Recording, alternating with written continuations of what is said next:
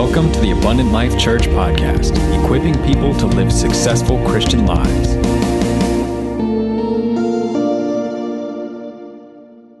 We've been in the book of Philippians, and it's been exciting. And you know, we see so many things that arise out of this book, out of a situation where Paul, the apostle, by most people's definition, or even their understanding, is not being blessed. Because if you look at his life, you see, think about it. He's in prison. He's been lied about by colleagues. The whole book is dominated by Paul's joy, his peace, and his happiness that he has in his heart. And so this book, Paul has given us an entirely new way of looking at life. That's what I want you to understand. Paul and God wants us to understand that he wants us to look at life differently than what we look at it most times. He's not just giving us a Band-Aid to fix what's going on. I don't know, how many of you have kids that think Band-Aids fix all boo-boos? Right? A Band-Aid, just put a Band-Aid on it. Like if it's a little scratch, put a Band-Aid on it and kiss it and it's good, right? Or the other thing is, I got a headache, put a Band-Aid on their forehead and it's all good. Well, the Apostle Paul doesn't slap a happy face on it, but he faces head on the bad things in life. He's given us a whole new radical way of looking at God, looking at yourself, and looking at life in general. So today, chapter 3, Paul's going to give us his resume inside of these 11 verses. And he's going to explain all the things that make him feel happy, the things that he thought were going to make him forever happy, to try to give him meaning and security that he's going to tell us don't really work. And he's going to show us that there's a whole lot better way to live our lives than just to look at our resume. And I want to speak to you today on how to live a life that is all for Jesus. How to live a life that is all for Jesus today. So here's a question. Do you know why God put you where you are right now? That's a tough question for some. Do you know why God put you where you are at right now? And so have you ever wondered about that? That is, why are you where you're at this moment in time? Do you think it happened by chance that you were single, or that you were married, or that you were with children at home, or they've long since moved away, or that you're in a good job, or you're stuck in a bad situation? Do you wonder that today? Or is there a larger purpose that is at work in your life at this moment? Only two things in the world are eternal: the Word of God and the people of God. How many of you got that? Amen? So the Apostle Paul is going to tell us, you need to put most of your emphasis on those two things because they last forever. The Word of God and the people of God. The people that are around us, the people that are in our lives. The Word of God will last forever. People last forever, and everything else will disappear. That's what the Apostle Paul is going to show us in this passage. When asked by a job interviewer about his goal in life, one man responded, "My goal in life is to go to heaven and take as many people with me as possible." The Apostle Paul would wholeheartedly agree with that statement. Where will you be when you get where you're going? Where will you be? Evidently, the Apostle Paul had wrestled deeply with this question, and he had evaluated the entire direction of his life before and after he met Jesus. But once he met Jesus on the road to Damascus, his life was radically and utterly transformed because his values were literally turned upside down, Scripture tells us. Everything that he thought was so important became like dung to him when he compared it with the joy of knowing Jesus Christ as his Lord and Savior. And I want to show you from this passage how Paul came to that startling conclusion. And as we move through these verses, take some time to ponder that question I asked a moment ago. Where will you be when you get where you are going? How to live a life for Jesus. The Apostle Paul starts off by saying, if you want to live a life for Jesus, put no confidence in your flesh. He says in verse 1, "Further, my brothers and sisters, rejoice in the Lord. It is no trouble for me to write the same things to you again, and it is a safeguard for you. Watch out for those dogs, those evildoers, those mutilators of the flesh, for it is we who are the circumcision, we who serve God by his Spirit, who boast in Christ Jesus and put no confidence in the flesh. The passage begins with a reminder to rejoice. Remember, that's an overall writing theme through this book. Joy and rejoicing. And he comes to chapter 3 and he reminds us again. Do you know that in West Africa, there is a fruit called tasteberry or also miracleberry? It changes a person's taste so that everything, including some fruit, becomes sweet and pleasant for hours after eating. Praise could be considered the tasteberry of the Christian life. You spend your day in praise and gratitude. Even the sour circumstances in your life can taste sweet. Amen? Because as you're praising the Lord, it just has a way of changing things that are innocent around us. The Apostle Paul moves from that and says, hey, there's a warning for every one of you. And evidently some false teachers had infiltrated the church at Philippi, and Paul wanted to make sure that the congregation knew how to handle them. That is an important word for the body of Christ in this day. The Apostle Paul is saying it's not just up to the pastors to handle the stuff that tries to infiltrate its way into the body of Christ. It is everybody's job in the body of Christ to deal with things that try to infiltrate that are not in this word. Can I hear an amen? That is the body of Christ's job, right? That, wait a minute, that which was being said doesn't line up with this, so I need to come at that and lovingly deal with it. We shouldn't deal with it in a harsh or wrathful way, but we should deal with it biblically in a loving way. Paul wanted to make sure the congregation knew how to handle the infiltration. In verse 2, he uses 3 exceedingly harsh terms to describe the false teachers. He calls them dogs. Now, what I'm going to show you here is a picture of my dog. Kristen took this picture this week. When my dog is hungry, that's what she does to me every night. That's 75 pounds of pure weight. I'm telling you, and it kept getting heavier and heavier and heavier, right? She does this to me. My wife's like, that dog. I'm telling you, every single night, this is what she does. Like, Dad, feed me. I can't stop thinking about dog food. You know, it's all these things that she's so hungry for, right? Well, that's not what the Apostle Paul is referring to. He's talking about a different type of dog.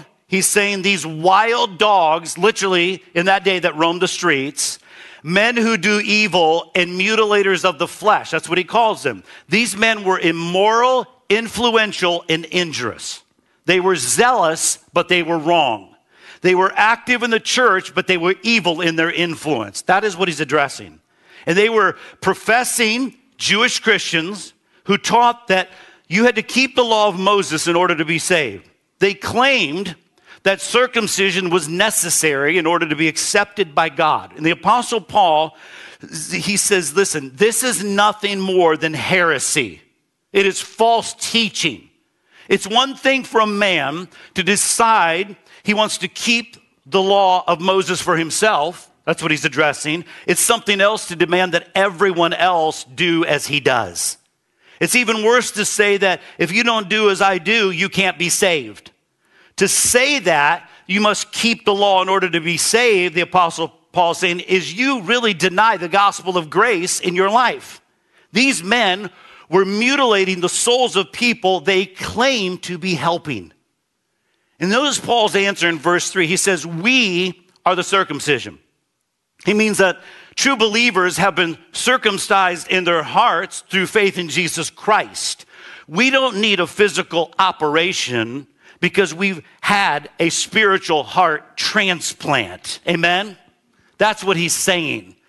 It was all about the outward. No, he says this is something that can only happen on the inside by the work of the Holy Spirit, that there's an inward cutting back, there's an inward cutting away of the flesh in our lives. But as a result of that, he says, we worship in the Spirit. We give glory to Jesus Christ because why? We are to put no confidence in the flesh. Let me be clear about this today. Religion without Christ is dangerous. Religion without Christ is dangerous. Millions of people today are trusting in a religion to get them to heaven. They believe that they were baptized as an infant or as a child, teenager, or an adult, that they are automatically going to heaven. Many people have a Christ plus in their life. They're trusting in Christ plus baptism, plus church membership, plus going to mass, or Christ plus just, money. Many things that people put in there. And here's what I got to say to that. Don't trust in your religion because it can't save you. Don't trust in your parents' religion because it can't save you. Don't trust in your water baptism because it can't save you. Don't trust in church attendance because that can't save you either. Religion at its purest form is good. It's meaning the pure worship of God. We've taken it to do other things because it's outside of a relationship in Jesus. But baptism is good. Church membership is good. There's many other rewarding things in Christianity. But if your heart has never been circumcised by faith in Christ, you are not saved and you are not going to heaven. That's the warning Paul wants them to understand, and he wants you and I to understand. He talks about a misplaced confidence inside of verses 4-6. Though I myself have reason for such confidence, if someone else thinks they have reason to put confidence in the flesh, he says, I have even more. Circumcised on the 8th day, here's his resume, of the people of Israel, of the tribe of Benjamin, a Hebrew of Hebrews, in regard to the law, a Pharisee. As for zeal, persecuting the church. As for righteousness, based on law, faultless. He gives us personal illustration of his own life. He says, listen, look at all that I have. This is all that I've come to. This is what I have. This is my resume. He lists 7 different points. Right ritual, how? I was circumcised on the 8th day. Right race, I'm an Israelite. Right family, I'm of the tribe of Benjamin. I have the right religion because I'm the Hebrew of Hebrews.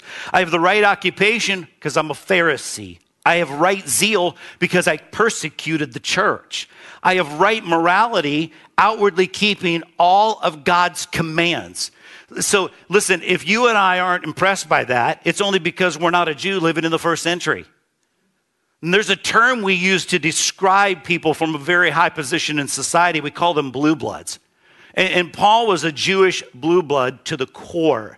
He was in as you could be in the first century with all of these things. He had it all. Jewish descent, an amazing Jewish education. He had a high standing in culture.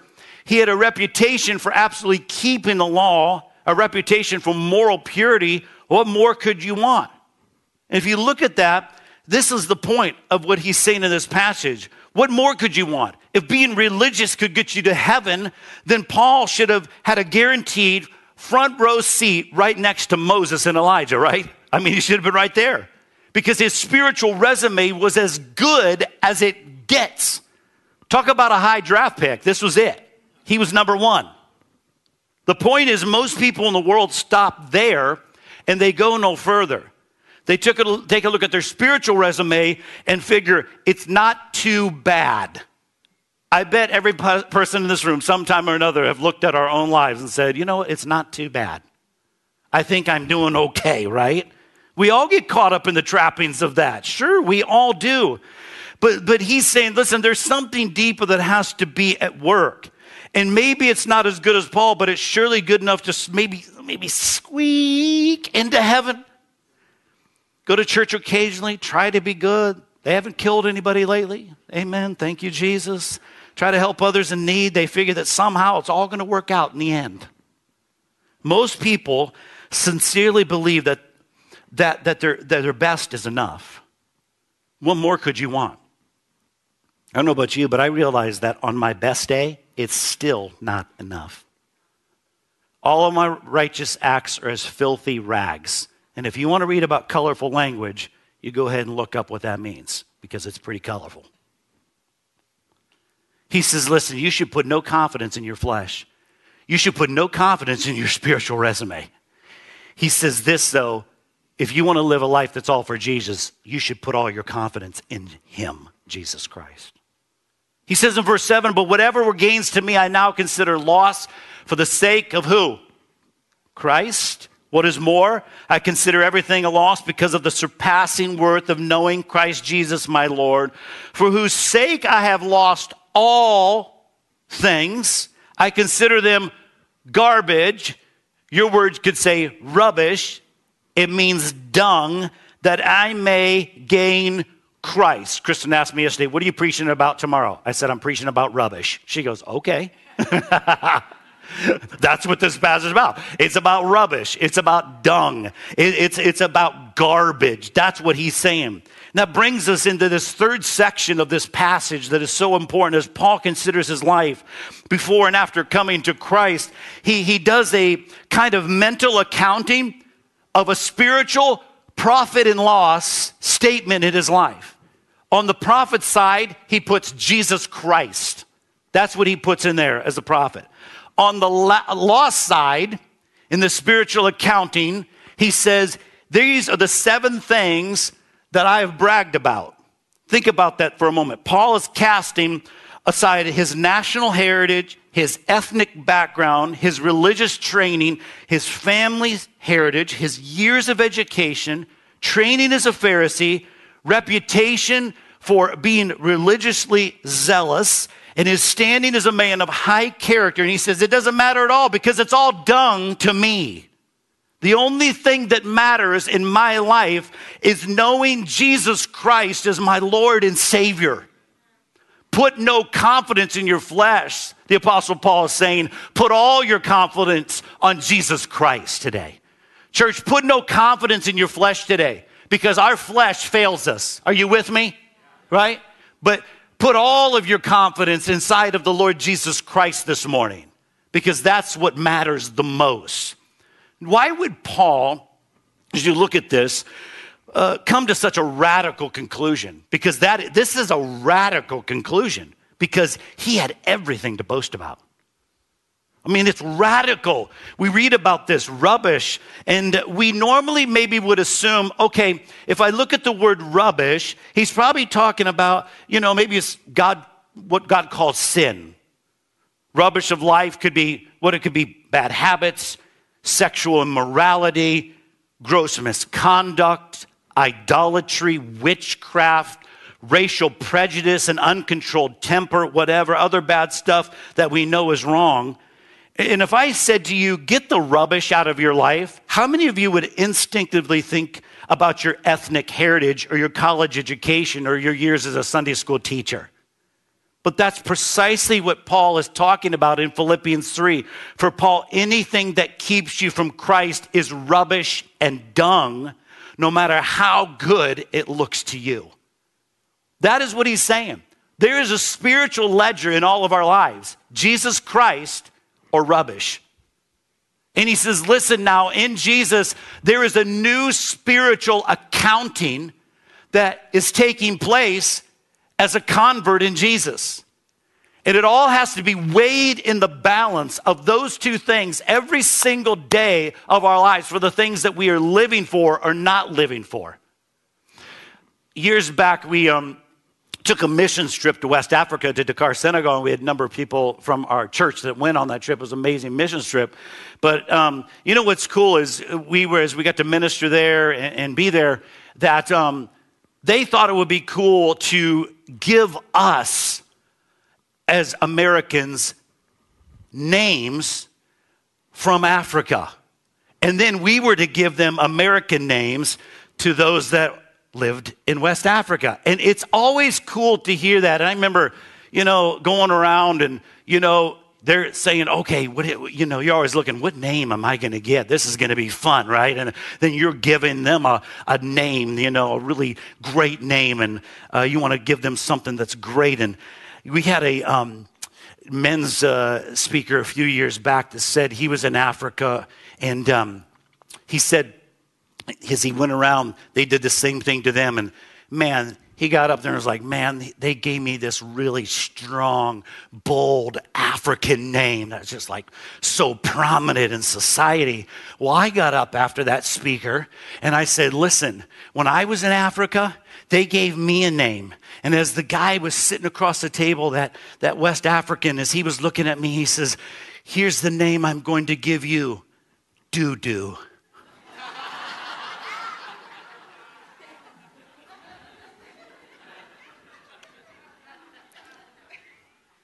Doo-doo. Right? I was like, man, that men's big brand, they gave you a great name. They gave me Doo-doo. I think I gave my guy like a strong name like David. I was like, you are David. Yes, right? You call me Doo-doo. I call you David. Right? Paul's saying, hey, listen, I can consider all as doo-doo. It's dung. The most arresting part of verse 8, I'm struck by this thought. Listen to what he said. What is more, I consider everything a loss compared to the surpassing greatness of knowing Jesus Christ, my Lord, for whose sake I have lost all things. I consider them rubbish. Why? Because then I can gain Christ. You know this Greek word that he's using in this rubbish, it's dung, it's excrement. That's a powerful term. Looked at the background of this and he said, you know what? It's all dung in my eyes compared with the privilege of knowing Christ Jesus, my Lord. Why would a man with such a word to describe his own past in his life, why would he do this? It's harsh, isn't it? It's really on the line of hyperbole. This exaggeration to get the reader's attention. Or does he really mean it? It's not the thing on Paul's list that all these things that were wrong in themselves, except for the one where he persecuted and killed Christians, right? I mean, you know, that he was from the tribe of Benjamin. You were the tribe of Benjamin. That's like a Navy SEAL in the day. I mean, that's high and that's lofty, right? Kept the law of God, you know, zealously. The heritage issues were the things he couldn't change about his own background, his lifestyle. But most of them weren't sinful in of themselves, but they were rubbish to him because he took inordinate pride in them and he looked down on others because of them. And he evaluated everything in his life in light of them. And in the end, those human things were the dung that he says, you know what, I have to throw overboard so that I can gain Christ. I have to throw this over because you know what? It's there. It's great. Man, the accolades, all of these. Oh, wow. Yeah, that's great. But he says, these things have to go overboard in my life so that I can continue to set sail for Christ. I can keep moving because there is something greater that is at work. It's Jesus Christ in me. All of us come from one background or another, right? There's no reason not to take pride in your ethnicity or national heritage, to appreciate your good points and to learn from the mistakes from our ancestors. And this is the point of Philippians 3. If you think that being American or Japanese, Indian, Portuguese, British, whatever, somehow puts you in a better position with God, you are sadly mistaken, the Apostle Paul says. And if you use your national heritage to look down on other people because you feel superior to them, you haven't understood your own sinfulness and how desperately you stand in need of God. And Paul does this accounting in his life so that you and I will do the accounting in our life. And that is the conclusion that he comes to, and that his advantages didn't matter in God's eyes, and in some ways they actually kept him from discovering God's grace in turn until he learned to count them as dung compared with the joy of knowing Jesus Christ. To live a life all for Jesus, he also says this, knowing Jesus is better than everything. Knowing Jesus Christ is better than everything else in your life today. Knowing him. Because in verse 9 he says, and be found in him, not having a righteousness of my own that comes from the law, but that which is through faith in Christ, the righteous that comes from God on the basis of faith. I want to know Christ, yes, to know the power of his resurrection, participation in his sufferings, becoming like him in his death, and so somehow attaining to the resurrection from the dead. I wonder if we understand how radical this perspective really is, because he says this in verse 9, there's full justification. In verse 10, there is continued sanctification. In verse 11, there's future glorification. Some people look at verse 11 many times. They find it kind of a strange verse. You know, it seems like in this, you read it that Paul has expressing doubt about his own resurrection. And when he says somehow to attain the resurrection of the dead. No, what he's really saying there is that Jesus is his plan A and there's no plan B. That Paul is saying, I'm trusting in Jesus so fully that I don't have a fallback position. That I don't have like a hope so in my life. Jesus is it. That is the plan that God has for each and every one. That's the plan A. That it means trusting Jesus so completely that if he can't take you to heaven, you aren't going to go there. Here's the point. Put all that we have in Christ on one side of the ledger and then put your spiritual resume on the other side, the Apostle Paul tells us. What we have in Christ is so great that nothing in this world can compare to it ever. And then Paul expresses the goal of his life twice in these verses. He says, verse 9, that I may be found in him. He wants us to look at life in such a way that when the end comes, that we will be found by God in Christ Jesus.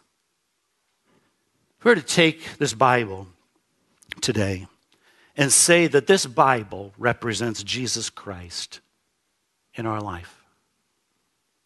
This Bible represents Jesus Christ. This piece of paper represents your life and mine. And the Apostle Paul, what he's doing is he's saying in here, and I hope to use this as an illustration that will set in, that listen, as you come to Christ and you know Christ, that our life is called to be in Christ. And that Jesus covers us completely. Some people are content with being close to Christ, near to Christ. And the Apostle Paul says to truly understand, to live a life that is all for Jesus, you understand that your life is in Christ and is now hidden in him. Because listen, on our own, our righteousness is like filthy rags. But in Christ, he covers you and me. And we are found in him. That's what the Apostle Paul wants you to know today. Some of us have a lot of flesh. Some of us have a little flesh. Just hang out a little bit. Lord, look what I've done. Jesus said, no. You truly want my righteousness. You're found in me. And I have you covered. I want to know Christ. I want to know Christ. Listen, if all of our sins get imputed to you and me, we are forever damned to hell. But when we come and we find ourselves in Christ, we quickly find out that all the things that have been called to be imputed to us are now imputed to Jesus Christ. And we don't stand in our own righteousness. We stand in his righteousness today. And we can only boast about him because our spiritual resumes don't cut it. That's what he's called us to. Where will you be when you get where you are going? When you finally come, and I finally come to the end of my days, unless Jesus comes back sooner, however many years, where will you be? The Apostle Paul says, for those that are in Christ, they end up in heaven because that's what they were living for upon this earth.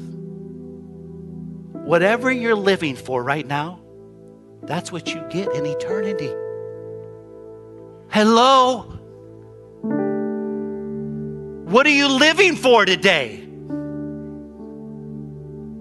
You can shroud it off. You can try to shrug it off. But there's an accounting. There's an accounting that Jesus has with every single one of us. What are you living for today? Apostle Paul says, hey, it's the word of God, it's the people of God. Those are the only two things that count.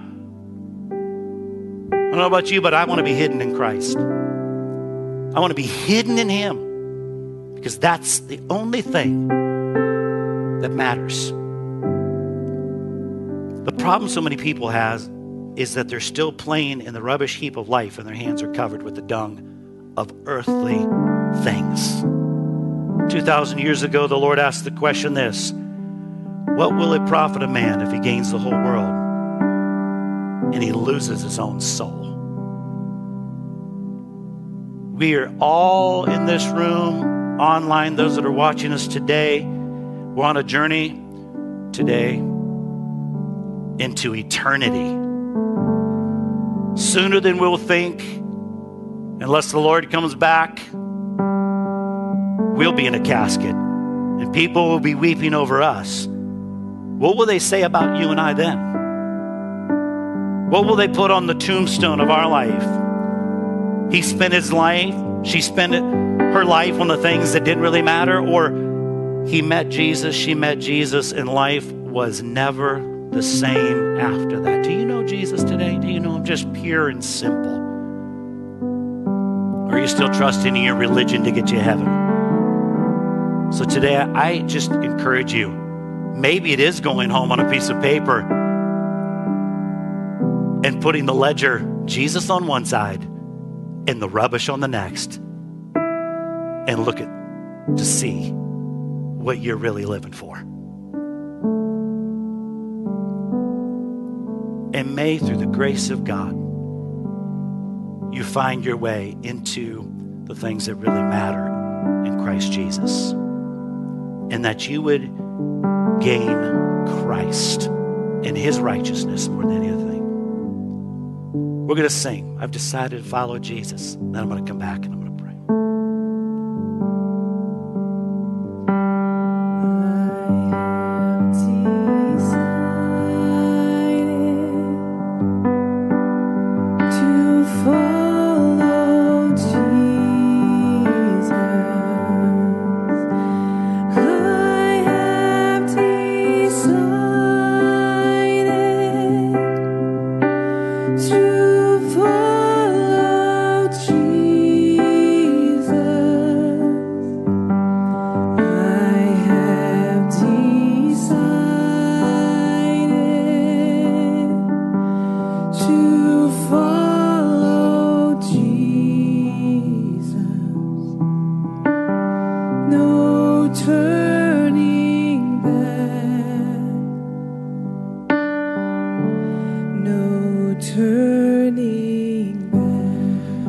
Would you right now in this moment, as your heads are bowed and your eyes are closed,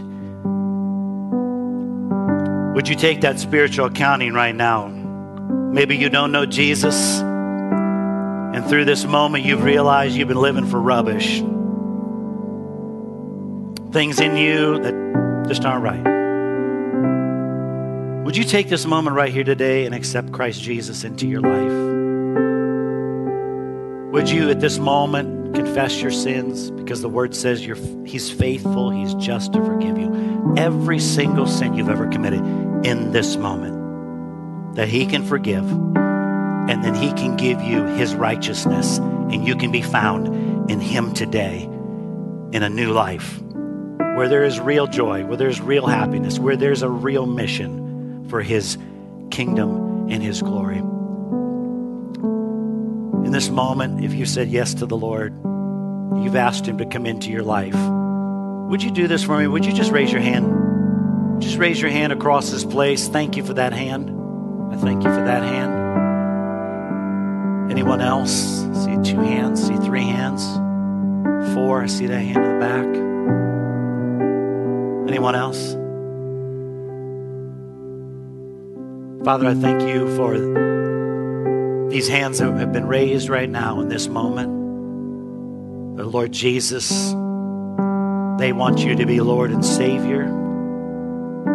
And Lord, as we confess our sins, you're faithful and just to forgive us. Father, I thank you for those that accepted you. I pray for every believer in this room that, Lord, they would take a daily account of the things that they're living for and start living for you, to be found in you for what really matters. We thank you. In Jesus' name we pray. And everyone said, amen. I saw 4 hands being raised. Would you just join me in thanking Jesus for that? Thank you, Lord. Thank you, Lord, for people that have come to you today. In Jesus' name. Thank you for tuning in, and we hope you enjoyed today's message. If you'd like to get in touch or would like more resources on how to live a successful Christian life, you can always find us at myabundantlife.com. Have a blessed week.